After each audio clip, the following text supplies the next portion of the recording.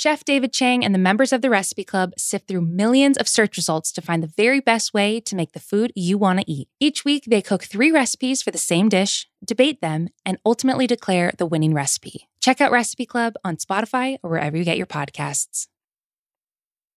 It's The Mismatch, presented by FanDuel. The road to the NBA Finals starts now, and FanDuel is the place to get in on the action. Right now, you can check out the new and improved Quick Bets, which are back and better than ever for the NBA playoffs on FanDuel.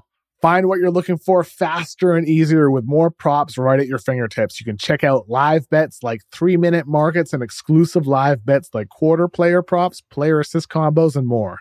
So download the app today and bet with FanDuel, official partner of the NBA.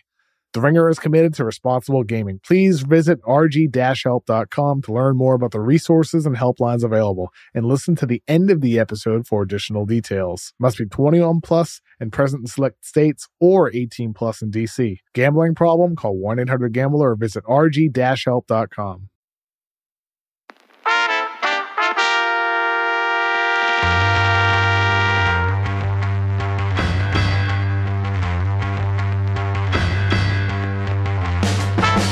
Welcome to The Mismatch. I'm Chris Vernon, and joining me as he does every Friday from TheRinger.com is Kevin O'Connor, a.k.a. Kevin O'Bomber, Kevin O'Concert, Kevin O'Camera, Kevin O'Kindness, Kevin O'Climber, Kevin O'Candyland, Kevin Overreactor, Kevin Verno! What's going on this Friday, buddy? Well, we have had a very interesting week in the NBA, and we've got a bunch of stuff that is coming up very quickly that we will get to.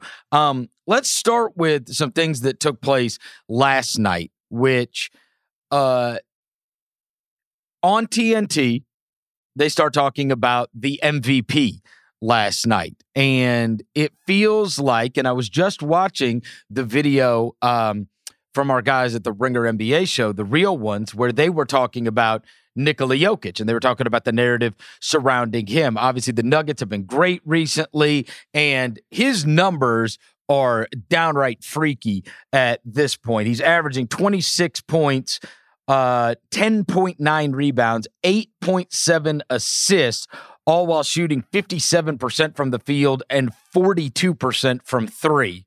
86% from the line also for that number. But the Jokic numbers are crazy, and Barkley installs Chris Paul into the mix last night. And obviously this has been talked about in the past. Like about a month ago, we talked about what Phoenix's record was, and I said that, look, Paul or Booker, one of them is going to start to get some talk.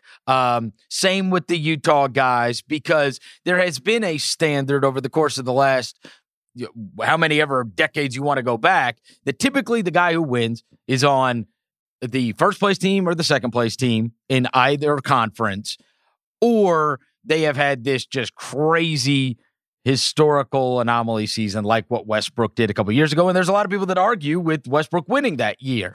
But he was an extreme outlier. Typically, you've got to come from one of the teams that has the best records. And so if you're searching for those, I mean, somebody from Phoenix has got to get in the mix, right? If you're going to find somebody on one of the best records to get involved here, it's got to be somebody from Utah. It's got to be somebody from Phoenix. It's got to be somebody from Brooklyn. It's got to be somebody from Philly. Those are the 4 best records. So what did you make of Paul being mentioned last night on national TV as someone who should get in the general consciousness of voters? Yeah. I mean, I think with Chris Paul, he deserves to at least be in the conversation for the top 5. I think when you think about MVP, obviously it has to do with the on-court. It has to do with the numbers. It has to do with the production that's easy to see and easy to measure, right? But it also has to do with some of the stuff that's harder to measure, the stuff that we can't see, and the influence a player has on the team with team chemistry on bus rides in the locker room when things are tough in the fourth quarter, and what they say or do in the huddle and how they instruct teammates. And that's where Chris Paul is better than maybe anybody. and his position as the point guard on the team. He's really helped change Phoenix and help enhance Phoenix with what they've become, as we've talked about all year, Chris, right? Like the Suns, they were on an upward trajectory. Chris Paul accelerated all of that and helped lift everybody. That is a most valuable player quality. But I do think you can say a lot of those same things about Nikola Jokic this season, like just with the way in which he performs. And he's not necessarily as vocal off the court, but that guy just makes people better. He just makes people better. And like the criticisms a couple of years ago were defense. He's near the top of the league in deflections. He has become a very good positional defender. He's one of the league's best rebounders. He really is one of the best players in basketball, period. And right now I'd have him in the lead. Yeah. Pretty firmly as MVP. Well, and here's the thing with Paul, who I talked about a couple of weeks ago, that if there was going to be a guy from Phoenix, that in my opinion, Paul would be the guy, because he is the thing that changed. And you took a team that has not been a playoff performer in forever. Now you look up and they are in second place. So what changed? And it is obviously the most noticeable thing that changed. But I also have an awareness. You got to have the numbers. Like, that's what the MVP is, right? Like, in the end, you've got to have the numbers. And Paul doesn't have extreme numbers. If you lined up his numbers versus 16 a lot of people, points a game. Yeah, nobody is looking. Yeah. And look, we can do the whole, he changed the entire culture. And I would argue, of course, that should be a big part of, it should be taken into consideration. If we are going to have the discussion of who is truly the most valuable player to their team, but that's not, like, we change the definition every year dependent upon. The truth is, it's typically best player on one of the best teams or somebody that is doing something that we haven't seen before. Because if we want to get in the business of, hey, this guy is actually the most valuable. Well, look, Kev, LeBron James would have 7 MVPs. He doesn't have 7 MVPs. And the reason he doesn't have 7 MVPs is because other guys had better individual regular seasons. That when you lined it up, of course, we could say, if I took this guy off, it would be the most damaging to a team. Like, yes, Chris Paul's in that mix. Jimmy Butler is in that mix. LeBron James in that mix. There's a bunch of guys. Look, I'm watching last night. Flip on that Milwaukee game, and you tell me how many games Milwaukee's winning without Giannis. They ain't winning anything without him. Nothing. I mean, that's just a whatever team without Giannis. I mean, you got to see him without him to understand what the difference is with him. And so, but again, he's not going to get in that mix either. So I would just say, well, Giannis will be in the mix for top 5. But I'm saying nobody's going to give it to him. Maybe not. I mean, I'm sure. I think this year we're not going to see, let's just say Jokic is the favorite right now, which he is and should be. I don't necessarily think he's going to get over 90% of the vote for number 1. I think they're going to see a handful of different guys. You're going to see some Dame votes. You're going to see some, you might even still see like an Embiid or a LeBron vote despite the games missed. It wouldn't shock me one bit. No. All I'm saying is Giannis is not, he'll get votes, but they're not going to give him the award. He's not going to be a back-to-back-to-back winner. I would be shocked if he won. I'd be shocked. What would have to happen is, I mean, like, I don't even like to say it, but if Jokic were to miss some time, like Embiid missed time, like LeBron missed time, if that were to happen next over the next month, they'd still find somebody else. You think it would move to Dame Lillard or Harden or whoever. Harden, somebody else?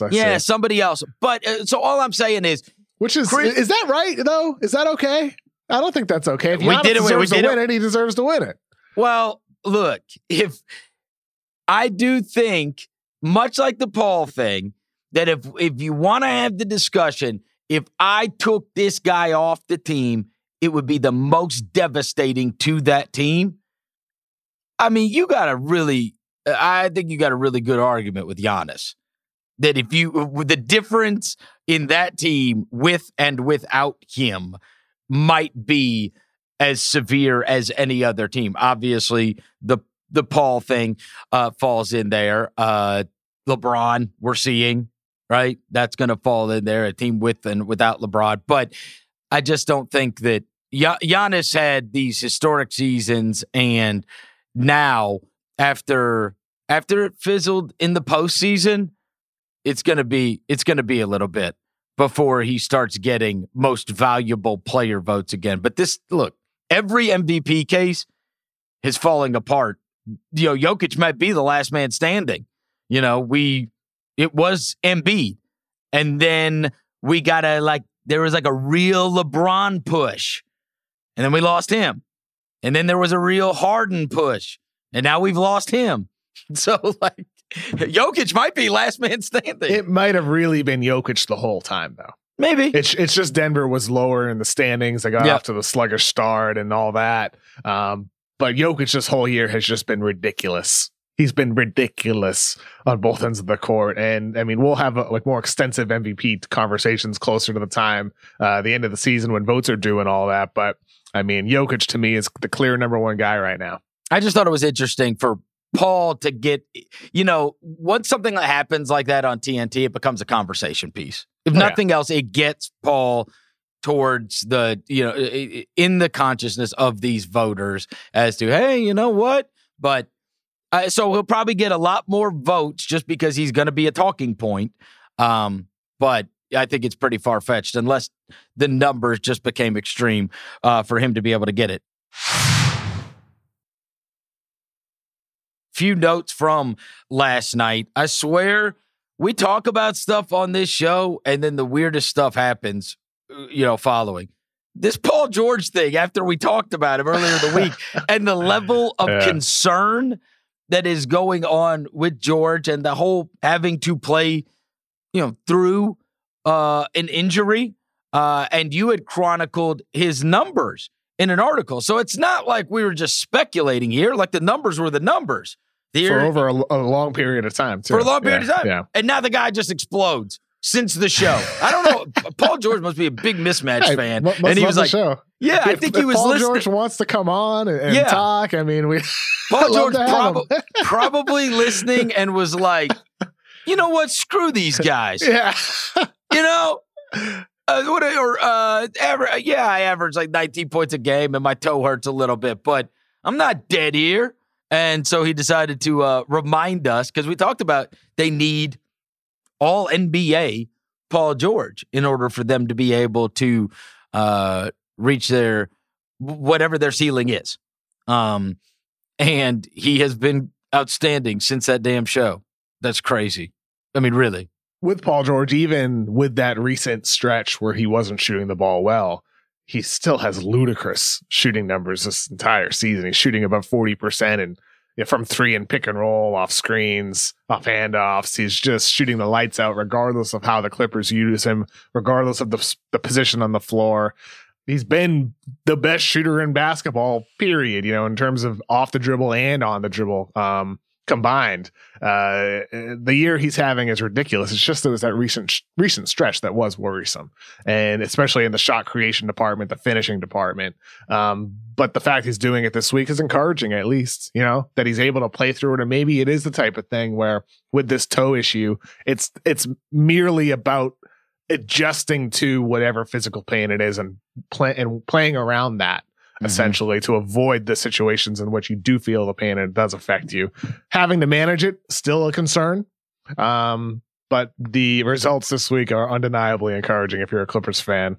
Well, and you have with last night's game, which is this is a potential playoff matchup. This is something that we could very easily get in the second round. And so I like there being a little drama possibly between the teams. The Clippers and the Suns, they've played twice this year. And there have been contentious moments resulting in technical fouls, flagrant fouls, ejections, and plenty of chirping. And this is the article from ESPN. After Paul George scored 33 to help them win, the All-Star guard noted that for the second time this season, how the Suns do a lot of chirping. And he said, I don't know what that chirp is about. We focused on us. I don't care what they're doing over there. I don't care who they are, and I don't care what they're doing. I'm locked in. They can do all the chirping. I let them have it tonight. I love it. I love the energy. Oh my goodness. I'm kind of hopeful for this, right? Well, and look, Paul and Rondo will come nose to nose. Yeah. If we can get, I'm kind of hopeful for this. That kind of happened. Yeah, didn't really happen going toe to toe necessarily, but Rondo had himself a great game, and he was asked about a play call that the Suns ran, and he's like, "Oh, number 3 on the other team called the play out. So all I really did is just repeat it to my teammates." He just referred to him as number 3 instead of Chris Paul. Yeah. Hey, what was it? It was him and Rondo in the Spitgate thing, right? Oh yeah. Did he spit? Did he not? Yeah, right. They got some something else. They got some history. It'd be pretty good if we great. could. And look, as it stands right now, we would theoretically, if they both won their first round series, we would catch them in round number 2. And that could be an epic 7 games, especially with the whole, Paul George being the one talking, because now you get to the playoffs if they get to that second round, and all of a sudden, people love to come after his neck too.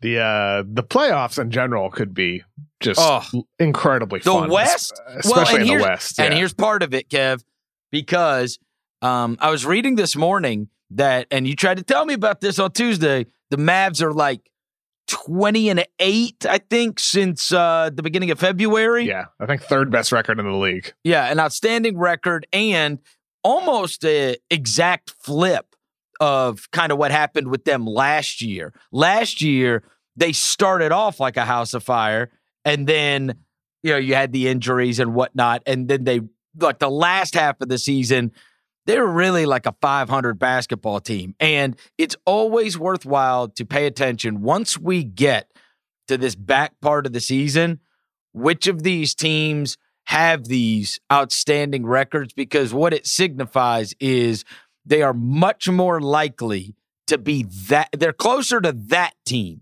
than they are the team that started the season, whatever they started, right? And this is commonplace many times when you see like lower seeds that end up being extremely successful in the playoffs or very competitive. And then you go back and look and go, you know what? Like that team, they were the 7 seed. Yeah, they were the 8 seed, but they were like, 25-10 their last 35 games. So they've been good for a while now. It does feel like, though the Mavs are, 7th, I believe, still today in the standings, they are better than that, right? This version of the Mavs, and as they have played rather consistently now for a couple of months, is clearly better than what a normal 7 seed would be. No doubt about it. And right now, they're only a game back from Portland for the 6th spot. And that's what's going to make this stretch run, for me personally, really exciting to watch, because in a normal year, the NBA season, let's just be honest, like towards the end, sometimes it can be a little bit of a drag because like so many teams are locked into the playoffs. And this year is so different though, because the fact is that you're going to see teams fight for that 6th seed to avoid the play-in, because you never know what could happen with the play-in. You just never know. You could have 2 bad games and then be out of the playoffs. And if you can get that 6th seed, you lock yourself in. You're guaranteed a spot in the postseason. And right now, Portland is only 1 game up on Dallas, only 3 games up on Memphis. Pretty good lead on Memphis, right? But Dallas, the way they're surging, I mean, like it's going to be fun to watch Dallas and Portland fight for that 6th spot, see how that develops over the next couple of weeks. And you still, Lakers, it's like we said, they're right now only 2.5 up on Dallas, only 1.5 games up on Portland. Yeah, Portland really hasn't taken advantage of this. Right. They can't stop anybody on defense. No, I'm saying the Lakers swoon. This would be the time to really take advantage of it, but you need to reel off wins. Dallas has been like, 7-3 in their last 10, whereas Portland's been like a 500 team. And you just, no matter how many times they lose, you can't gain that much ground being 500, right? Exactly. I mean, it just takes too long. And so this would be the time. Any amount of games that LA has to play without LeBron, if Portland's going to jump ahead, they better do it now. Right? And they are not. And even the Lakers, even despite missing LeBron and AD, still have an elite defense that's helping them at least be average, right? Their offense is really sputtering on that end of the floor, but the defense is holding them up to at least be 500. And Portland has not been better than 500. They're worse than 500 over the last couple of weeks. So with them, it's like we talked about all year long with Portland. Their defense is not good. It's very bad. And that's going to kill them at some point. Before the playoffs or during the playoffs. It's going to be the reason for their demise this season. These other teams are just flat out better. Yeah. Well, it's just going to matter. Can you get to the playoffs and just play the outscore thing?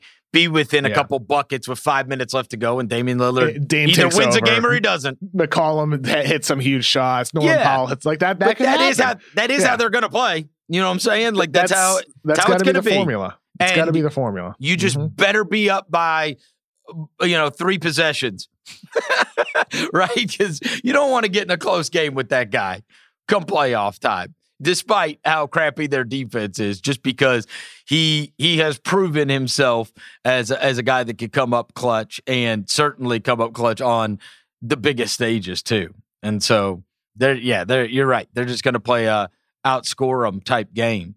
At this point, because you wouldn't expect that they're going to be getting a ton of stops. But back to that Mavs team. Dame is something else, man. Look, the Jokic, the Doncic Porzingis thing, the tandem looks good right now. It does. And we've wondered, is that good enough, right? To bring to the table. And we know that Luka is one of the top 5-10 players in the league. Is Porzingis... You can stop at top 5. Reliable. But is he reliable enough, Robin? And, he's been playing so much better. He's finally gotten healthy, finally gotten their bearings. And it's going to be, dependent upon those two. And so much attention that is given to Doncic that it opens the opportunity for Porzingis to be the guy, that unicorn that everybody thought he was going to be once upon a time. It's looked a lot closer to that recently than it has for a while. Yeah, offensively, he's incredibly potent in the floor spacing that he provides. Being able to spot out from like 30 feet makes a hard to measure difference for Luka with his attacking lanes and for the teammates too. It's, not just Luka, even though he's like the center of their solar system. So he's important. It's just there's certain defensive matchups he gets completely shredded.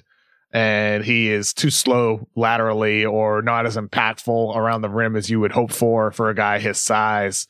And that's going to have to be the key thing is what level of defense are you getting out of Kristaps Porzingis in addition to, him getting 20 points, spacing the floor for Luka, hitting shots and taking shots in spots he needs to. Like he's not the guy. Dallas is a threat. Well, we just know because of Luka. Well, and he is the question. The Porzingis thing is the question, Kev, because the health is always going to be a concern. And he has to be great. He has to be great. He does. Because, you think about this, the way this goes to the playoffs, and they can be a very dangerous playoff team simply because of Luka's presence. But there always has to be the ancillary guys. And so who are you counting on outside of Luka to be consistent and to have a great series? Is it Tim Hardaway Jr.? Is it Josh Richardson? All signs point to it's got to be Porzingis.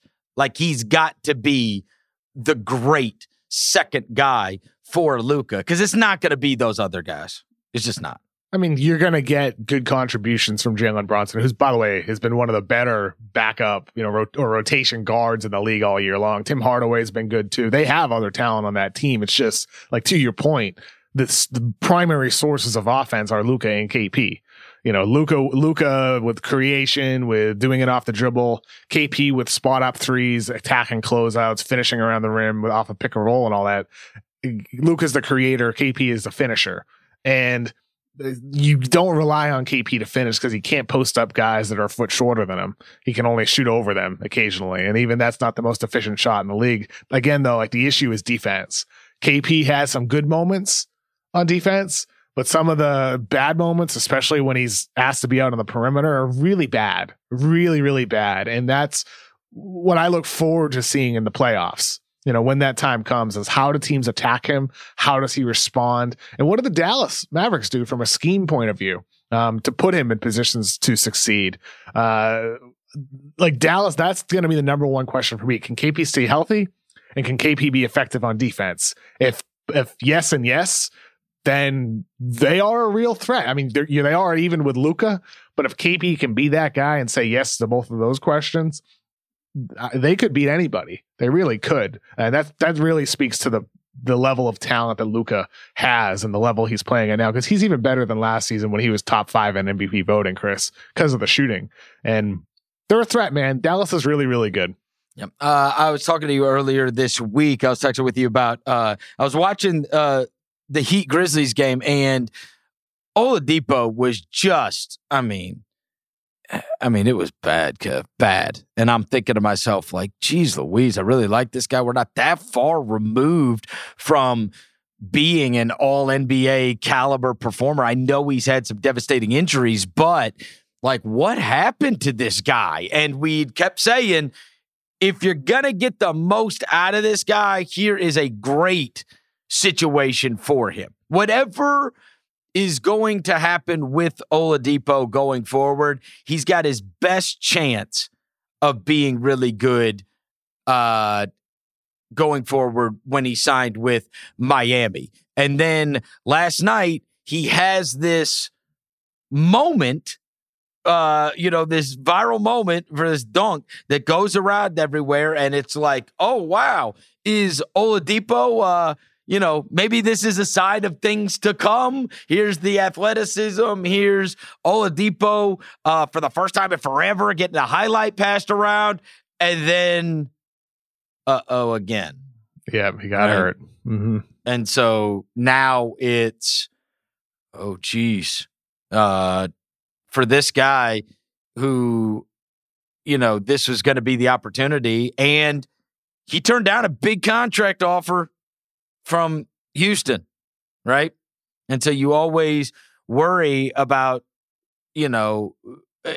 these guys making the right decision. He obviously thought, I'm going to turn this $20 million plus down because I think if I go into free agency, I'm going to be able to get a longer term contract. And so let's hope that Oladipo is going to be okay and that this is not just some kind of terrible recurring thing and he's just going to be branded as a guy that cannot stay on the court. But I mean, it wasn't looking that great prior to, and then he had this moment and then it goes away within an instant, right? Yeah, he looked like vintage Vic. Yeah, with that dunk, with that play, how explosive he looked, and then the injury is scary. And I know it was reported last night that X-rays came back negative, has an MRI scheduled today on Friday, and maybe by the time this podcast comes out, we'll actually get news on that. But hopefully, everything's okay with Victor Oladipo. Yeah, hopefully he's going to be okay. Another thing that we do want to mention from last night is after the trade deadline, we talked about the teams that there were so few that were not trying to improve themselves. And you talked about how the dog days can usually get a little bit boring, but this year, with 10 teams at least having the opportunity in each conference to be able to be playoff teams, that you had a lot more teams that were trying to augment their roster to take a run at that. One of those was Sacramento. Like, they tried to get better. They, bringing in DeLon Wright, bringing in Terrence Davis. They brought in guys to try to help their situation. And holy mackerel, Kev. I mean, now you do wonder when you get to the point of, okay, is this just not going to happen for us this year? Because you made those moves thinking, we're gonna take a run at this, but you cannot lose at home to the Pistons after losing to Minnesota. I mean, you're trying to just get one of the top 10 spots, and you're taking losses at home to the two worst teams going. Yeah. They don't even care if they win. And they lost to the Bucks without Giannis, and they lost to the Lakers without AD and LeBron. Like during this, and they lost to the Spurs, who have been terrible the last month or so. And so now you've kind of hit that. This is the cautionary tale, right? Because now they're in that spot where it's not good enough, and are now getting further and further behind the eight ball to be able to compete. But on the other hand, they're behind in the race to the bottom too. So like you're kind of in no man's land right now. You're kind of like a low lottery pick, as the reward for whatever your season is. And so I think what this signifies is it's going to be very problematic for Luke Walton. We've talked about this before, especially when it comes to talking to the owner. The GM's going to go and say, we fixed this. You know what I mean?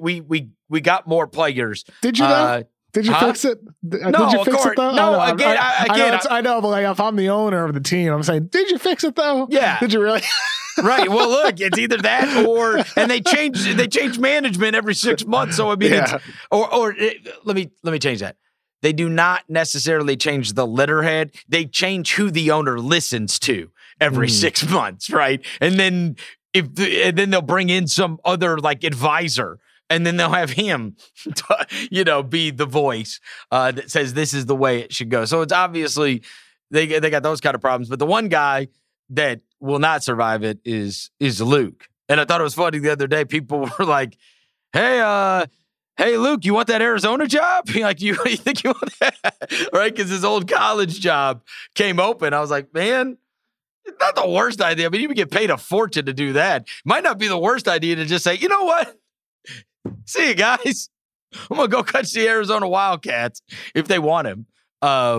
Because I can't imagine that this is going to be pretty for him, because they're all blaming him, whether it's his fault or not. Yeah, for sure. I mean, it's the type of situation ripe for a coaching change.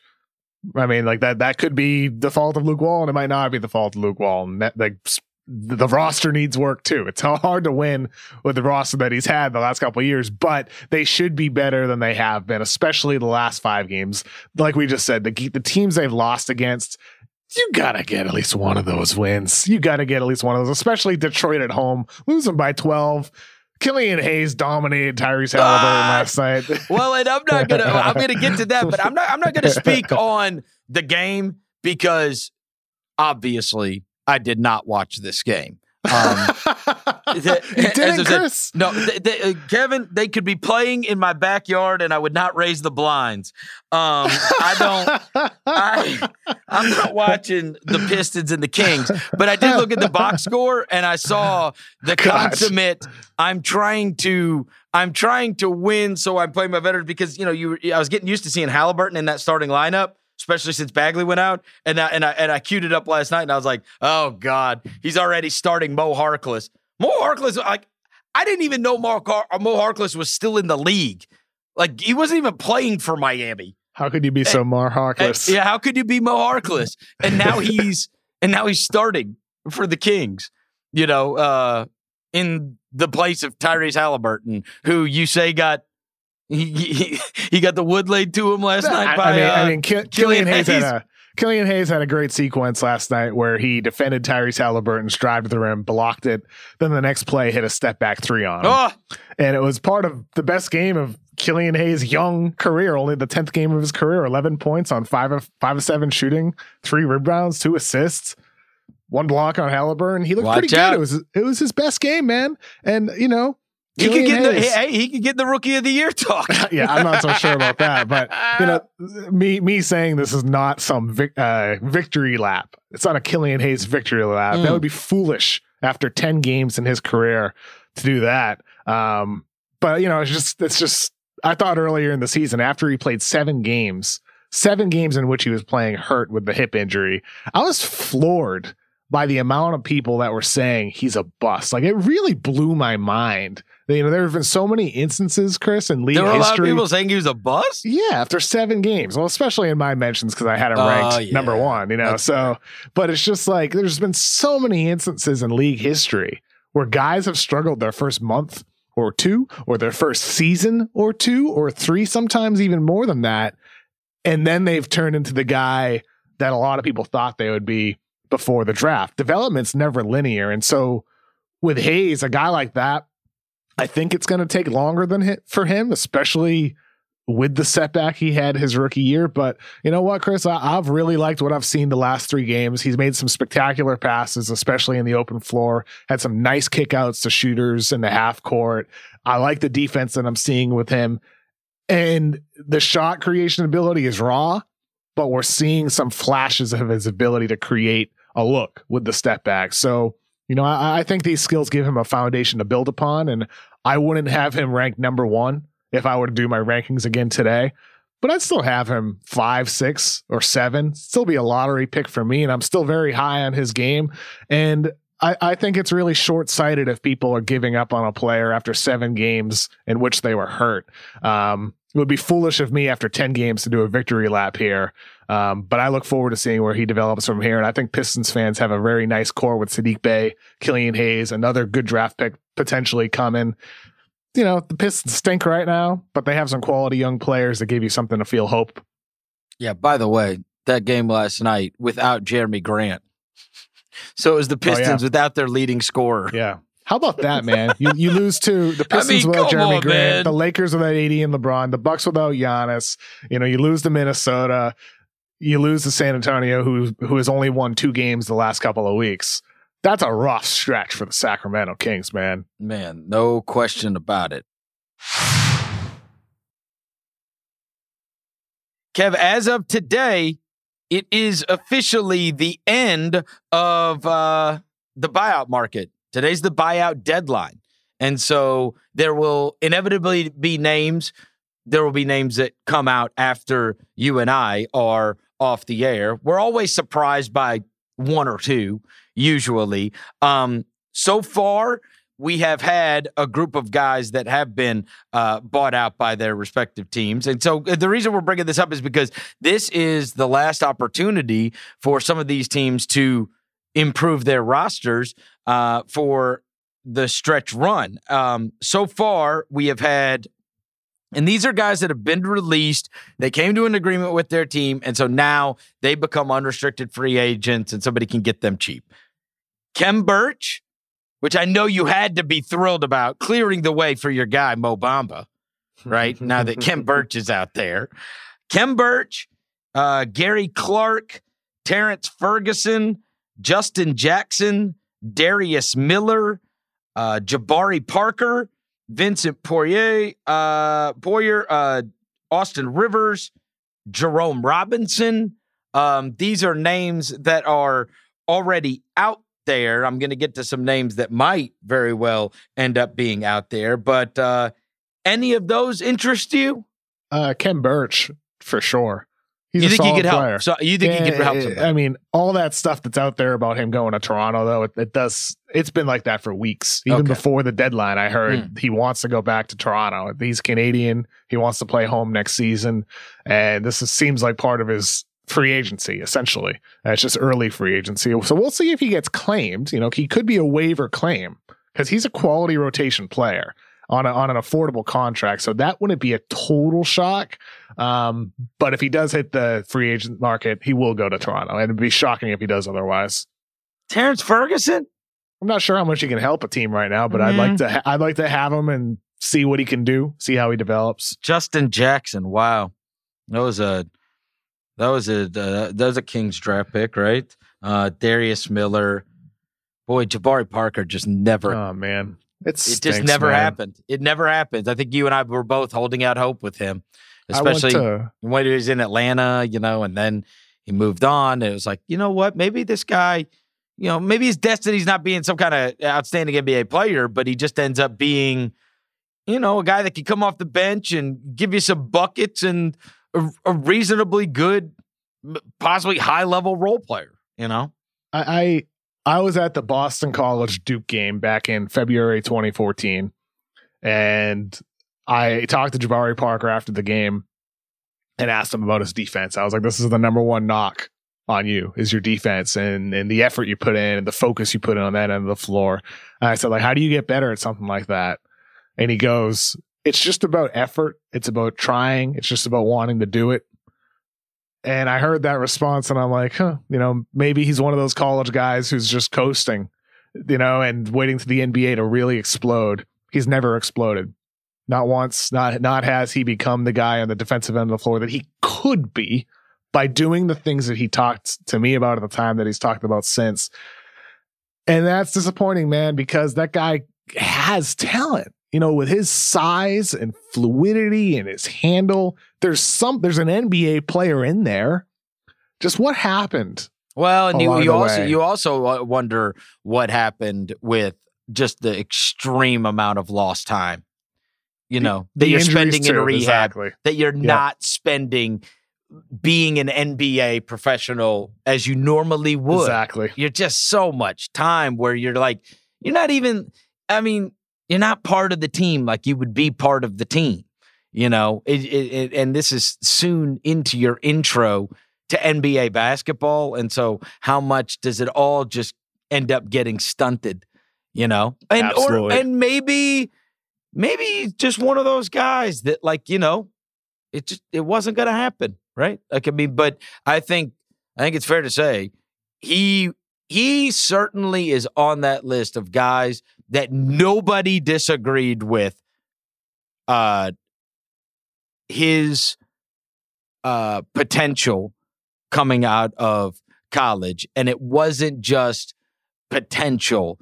It was this guy. Like, it is hard to imagine Jabari Parker not being an outstanding pro. I'm talking about if you watched him at Duke, it was hard to imagine, even if he wasn't that good defensively, and there was a lot of people that were, it was not crazy for the people that were saying, hey, Parker over Wiggins.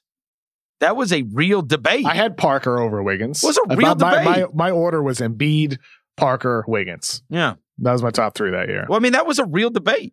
A worthwhile one, too. Yeah. Mm-hmm. And it just never, there he is, bought out. And the Austin Rivers thing is great. Austin Rivers, this is going to be like his 15th team. I swear he's on a different team 3 times every season. It feels like. Is Austin Rivers. That must be tough, man. Somebody's going to pick him up. I guess it was rumored with the Bucks, right? Yeah, but then they got somebody else. So they got Jeff Teague. So with Milwaukee, we'll see if they would also add Austin Rivers or if Austin Rivers would even want to go there when they got their first choice in Teague. Yeah, these are some of the names that have at least been mentioned on Hoops Hype. And again, by the time people listen to this, it'll probably be out there. I read Avery Bradley, Corey Joseph, possibly.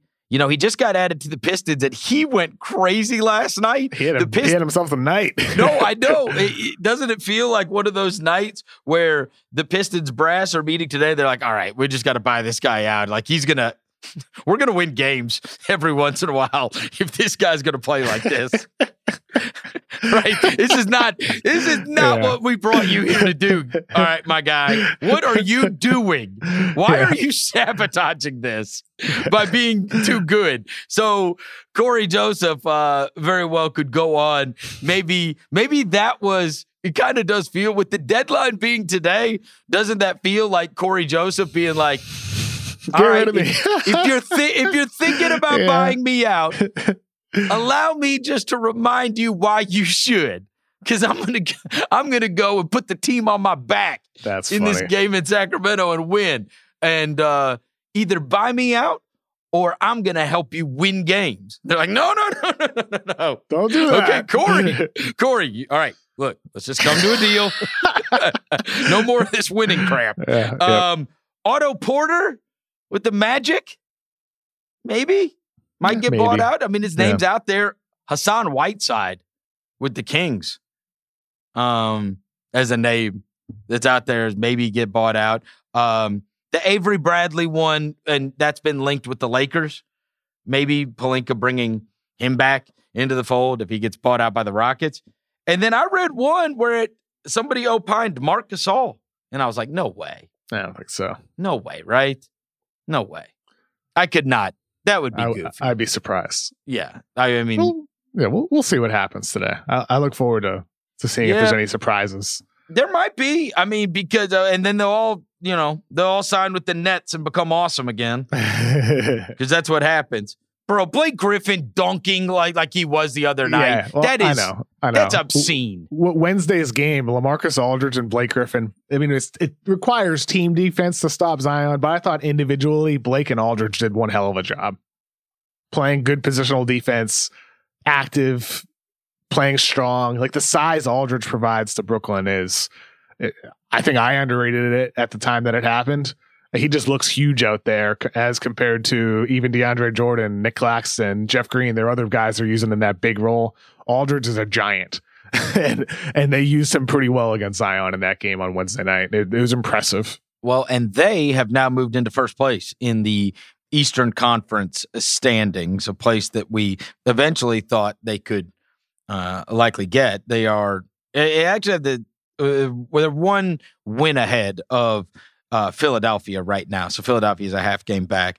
And then there's Milwaukee, and then there is this large gap. And I'll be damned, but Charlotte is kind of holding the fort down. Like they're in the mix, and I feel so bad for them. They lost LaMelo, and then they lost Hayward, and it's like, geez, like whatever the possibility of them being like a really fun playoff team that could maybe win a couple games and make it interesting and at least maybe have some good performances. Those feel, more and more far-fetched. Well, LaMelo could come back. Hayward could come back. It's about a month, they said, for Hayward, so he could return before the playoffs. And right now, with the standings, they'd face Atlanta in the first round. Yep. That's the 4-5 today. So if you were to get Atlanta, they could win a first-round series and go to the second round and face Brooklyn or Philly, whoever ends up number one. Well, and Atlanta's just got to get by, win this time because they don't have Collins, they don't have Hunter. The other night the other night against the Grizzlies, they didn't have Capella, they didn't have Gallinari, and so they had been outstanding since the hiring of Nate McMillan. But it's hard to watch them now and make any kind of conclusions as to what they're going to be. And that is the odd thing with a lot of these teams. Okay, like what are they going to be when it comes playoff time? Because so many are having to play without their full rosters. New York, I guess, they're the ones that are trying to hang on for dear life, with Indiana trying to get up there and get one of those 8 spots, and Chicago trying to get one of those 8 spots. I think now we're kind of the point where, with Toronto falling back the way they have, that New York's going to be in a play-in, right? I mean, even if they do fall down, it's hard to imagine them not being one of the 10 teams.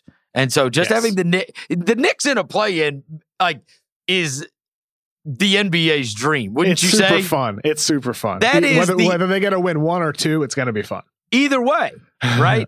And the other thing is, you don't want, I said this to you a couple weeks ago, I wouldn't want Tibbs in that kind of a situation where it's just like, okay, we only have to prepare for one certain game that we are playing, one opponent that we are playing against.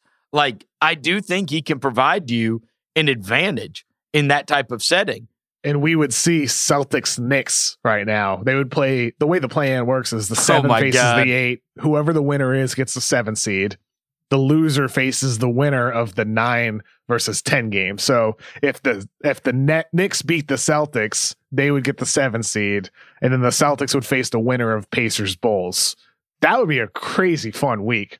Oh, that'd be really fun. Oh my goodness, yeah. And I think the plan is going to be here to stay. I'd be surprised because it was so good last year. It's going to be even better this year, I would be willing to bet. And the lead up to it's going to be even better too, because like you just said, Chris, they're fighting for a top 8 spot, because getting the 6 means you're automatically in. Mm-hmm. Getting the 7 or 8 means you only have to win once, not twice, like if you're the 9 or 10. So there's all these different little levels in the standings that matter now that make it just way more interesting down the stretch. Well, Andy, with Toronto kind of fading out a little bit, they've only won 3 of their last 10 games, that they are They're 3 games back from Chicago. So it seems like we're probably going to get, it's most likely we get those 10 teams. The 10 teams we see right now, the order will inevitably change, but that's the 10 teams that we will get. And a couple of those, like a New York, like a Chicago, it could be, even Indiana, like there's you can come up with all kinds. There's nothing off the table in the Eastern Conference, because all of these teams have extremely mediocre records once you get past Milwaukee. The only one that, like, if they fell off, I would be shocked would be Miami. I don't think they're going to fall off to where they're going to have to. I think it's more likely that they progress to where they don't have to be in one of those play-in type situations. And in the Western Conference, you've got these teams that have really, cratered. And we talked about this earlier in the week, but it hasn't stopped for the Spurs. It hasn't stopped for Golden State. And New Orleans has been the team that they really haven't made up the ground. Like, they just don't, they haven't been able to make up the ground. I mean, we're 50, there's only, 21 games. 21 games left in this season, Kevin. And they are 7 games under 500 at 22-29. And so I think that, much like we talked about Portland not taking advantage of the Lakers, losing these games without LeBron, New Orleans is just not taking advantage of the fact that San Antonio and the Warriors have both fallen apart recently. It's like you said, the NBA sure would love to see the New York Knicks and playing in the East. Well, they sure would love to see Zion Williamson and the Pelicans in the West. And they just won't take advantage of this. They're not taking advantage. It's too bad. It is crazy, right? Yeah, it's pretty wild. Well, they'll do like what they did for the bubble, right? Adam Silver's gonna come in and say, you know what? It's 11 teams.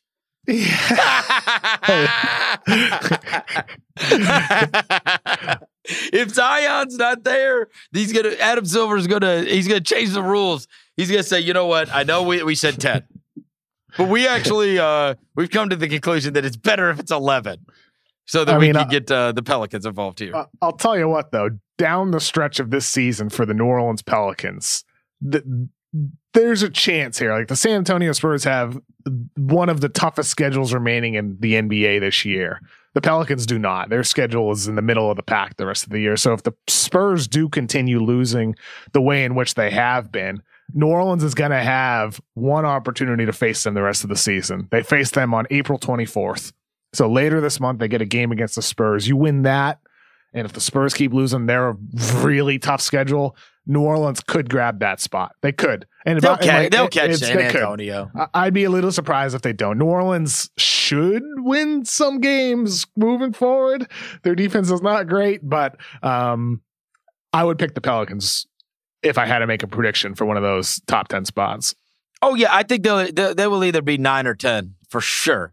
They're going to bypass one of those. I think two. San Antonio slides out in all likelihood. And how about this? So you were talking about, and again, this is why what would typically be the dog days becomes more fun when we're standings watching, because much like we just talked about how the NBA would be, they would love it if they could somehow, if the Knicks end up in, the play-in scenario, which is like on track to happen one way or the other.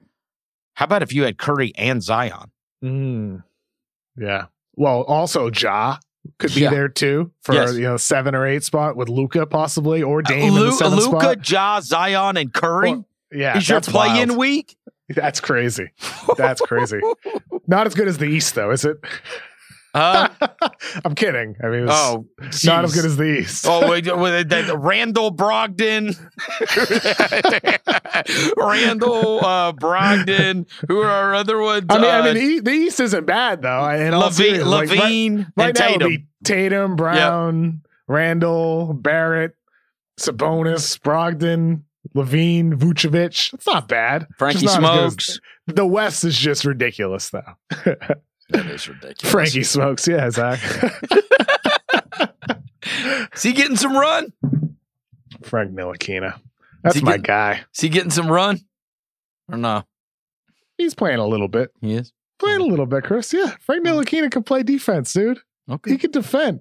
He hasn't played much this past week or so. Yeah, I think he had like one game where he played 2 or 3 minutes. Yeah, it's a shame. It's a shame he doesn't have a coach that values defense. Yeah, I don't think he's played too much since the deadline, Chris. I think he played 1 or 2 games since the deadline. I mean, seriously, if there was ever a coach in the history of the world that cares about defense, he's there. I'm not selling my Frank stock. You're just holding on for dear life. I mean, I'm not going to sell when I'm down. I do feel like you've kind of moved on, though. I feel like you have. I feel like Frankie was, he's something from your past, and now, your new toy is Poku. Yeah, I feel like you. I think you said, you know what? I've had enough of that guy that shoots 30% from the field. I have multiple players that I enjoy, and it's not subject just to one or a handful. I still like Frank Ntilikina. He's still only 22 years old. He turns 23 later this year. I wouldn't rule out 4 years from now, 5 years from now, that he becomes a 37% 3-point shooter in spot up situations, and that's what gives him consistent playing time. I still think there's an NBA player in Frank Ntilikina. It's unfortunate that the offense has not developed really that much at all since a year or so ago. He's kind of plateaued there, and so that's disappointing. He could be a big star in China. You know what I mean?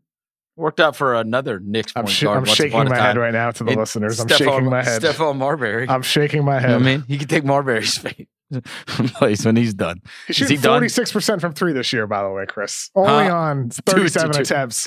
2 attempts. 17 of 37. Is that right? Yeah. Okay. It's true. Before we get out of here, we do need to address this. And this is not on purpose that we are talking about this at the very, very end of the podcast. Trust me on that, because we had talked earlier this morning about addressing it. So there were articles that came out this week because Tristan Thompson wants to kill Kevin O'Connor. No, I'm kidding. Tristan Thompson, though, did say he had a memory like an elephant. And he was upset about some of the things that had been reported that were said on this podcast. So both of our names were obviously mentioned in regards to this. And a couple of weeks ago, this is prior to the trade deadline, that show. I had just been to a Celtics game, and I had talked about what I had heard regarding what was going on with that team from people that I trust greatly, that I will tell you would absolutely know. And so regarding what I said about, I'm not going to speak for Kevin, I'll just speak for myself. Regarding with what I said, which was that there were people out on him, that there was a level of frustration on the commitment to team because he had been going out and had been breaking protocols. Something, by the way, which I listened to a radio interview that Brad Stevens did a couple of weeks ago, where he said, some of the stuff was absolute phooey, and then the host, and forgive me, I can't remember his name, pointedly asked him, said, well, look, here is the exact thing that Chris Vernon said that, the reason he is in these protocols right now, and this is weeks ago, all right, was because he had broken the protocols, and had been going out. And Brad Stevens just I don't know how that would be possible. Like, he just didn't, it was obvious, okay, for anybody that wants to listen to that. And so what I said was what I was told by someone who would, what do I care about Tristan Thompson? You know what I'm saying? This is a conversation I had with what the hell is going on with the Celtics from people that are involved with the Celtics. And they say Marcus has been upset because, and so he's kind of been on edge because his name's in these trade things that he reads every day, and it affects a guy like that.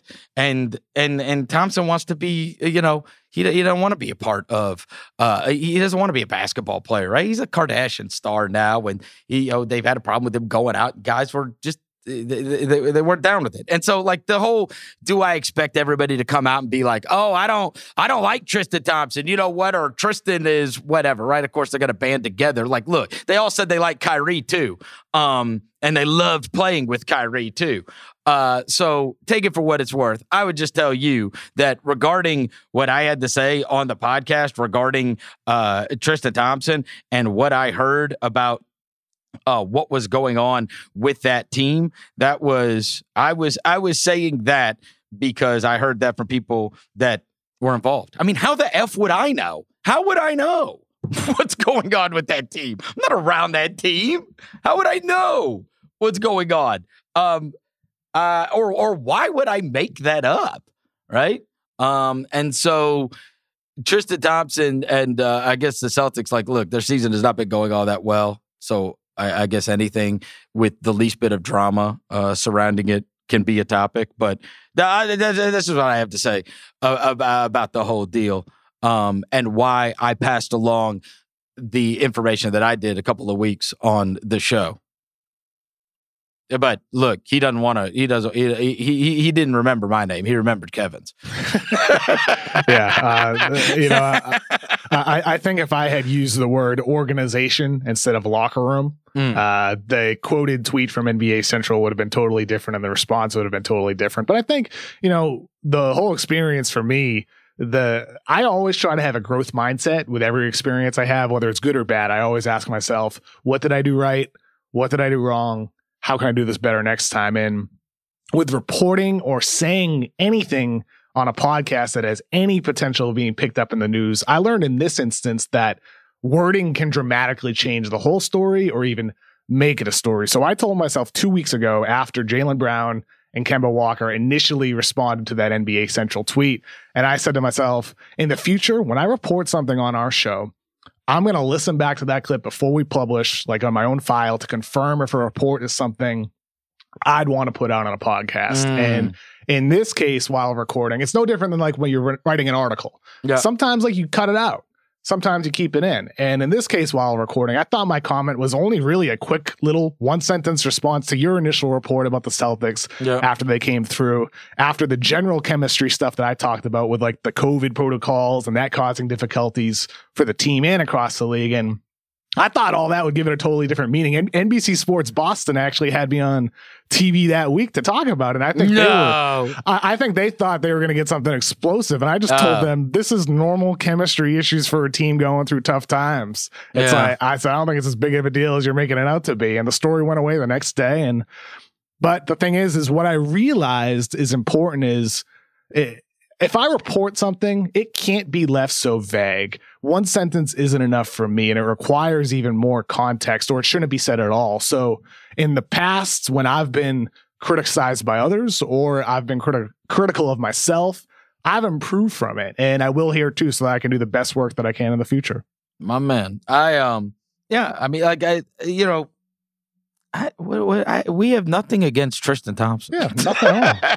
So I'm sorry that he's mad about the situation, but when I ask people what's going on, and they unload with all manner of things that's going on with the team, like, I'm gonna pass it along. I'll be surprised, Chris, when we were recording that podcast, like, you don't report that much. Like, you don't usually report. No. And like, I was surprised, like, but when you have something that you feel is trustworthy, that you can run with, you will in those situations. So that, that's why that recording, I was like, oh, wow, Chris has something about and I had also the big question of like, everybody is wondering what's wrong with the Celtics. And it's not just one thing. It's not, and it's not a lot him, of things. Right. No, it became an easy, like, here's pointing the finger at this guy that doesn't even play. And that's not what I was attempting to do. Exactly. I was trying to find out what's going on. Yeah. Like, why? Like, what this team, it's not right. So what's going on here? Right. Anyways, so that's that. But we will remember forever that Tristan Thompson has a brain like an elephant. That's what he said. Brain like an elephant. That was a great line. That was funny. It was a really good clip. Yeah. It is a great line. All right, that is going to do it for today's show. Thank you to producer Sasha as always, and we will talk to you next week. Hope everybody has a fun weekend.